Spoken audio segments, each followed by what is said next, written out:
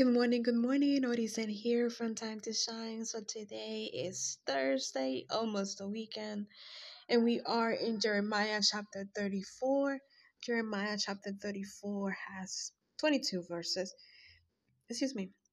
So I do recommend that you read it over and see what the Lord instructs you and see how it can help you grow and understand more of His loving kindness. And sometimes He uh, makes us a straight path for ourselves, and when we sin, there's consequences. And so in this chapter there's consequences in what we do every day. But the Lord is He is awesome. He knows exactly what can get us to Him. He doesn't tempt us, um, but yet he prunes us. He prunes us in a way that He wants us to flourish, to grow, to be able to receive what He has for us. So in Jeremiah 34, King Zedekiah was ruling Judah, and the Lord was going to hand over Jerusalem and Judah to Babylon, to the king of Nebuchadnezzar, because the people promised that they promised by the people. I'm gonna read it to you. On verse 19, it says, "These people made the agreement before me by walking between the pieces of calf, the elders of Judah and Jerusalem, the officers of the court, the priests, and all the people of the land. So I will hand them over to their enemies and to everyone who wants to kill them. Their bodies will become food for the birds of the air and for the wild animals of the earth." So they made a promise that I'm gonna read it also to you on verse. Let's see, verse. Let's start with verse. Sorry, on verse 14 it says, "I said to your ancestors, at the end of every 7 years, each one of you must set his Hebrew slaves free.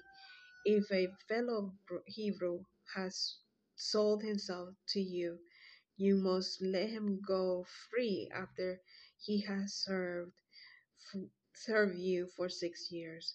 But your ancestors did not listen or pay attention to me."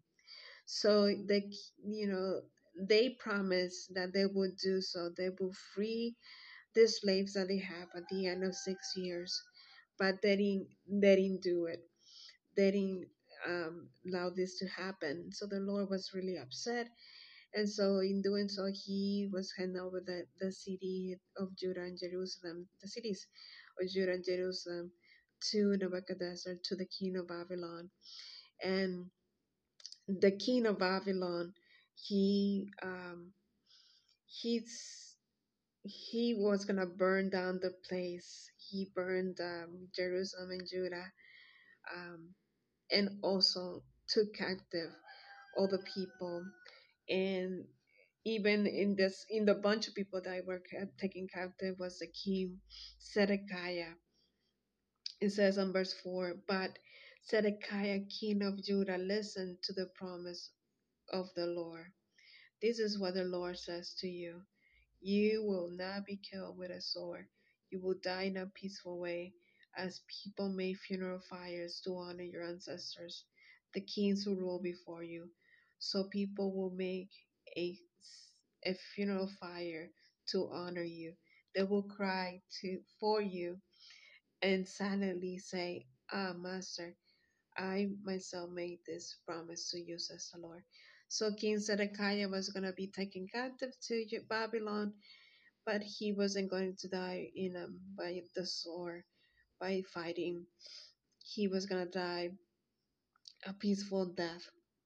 And this is all because we tend, I sin all the time, and it's one of those things that God wants us to mold us and shape us to the way that He sees that we can be. He alone wants to mold us and prune us to the perfect plant, the perfect tree that grows up, and brings a lot of fruit or sprouts, and how do you say that? Yes, I think it's birds new fruit, and these fruits come from God. These fruit allow other people to enjoy and yourselves to enjoy. You become greener, you become real life, you become alive. And so when we make a promise, it is necessary. I would say for myself, I need, if I'm going to make a promise, I need to fulfill it because I tend not to do so. And God doesn't want us to be like the man who sees in the mirror and forgets what what he looks like. That's one of the verses in the New Testament. It talks about that. I'm not sure how it goes, but that's what it says about something about those lines. And so I need to desire more of God, more His purpose, more His will, for Him to mold me and to shape me into the apple of His eyes, and for Him to see me. He sees me and all of His children in a way that He only can see. He sees beyond the scenes, He sees beyond what we think we are, and because He knows what we can be. And that's why He prompts us.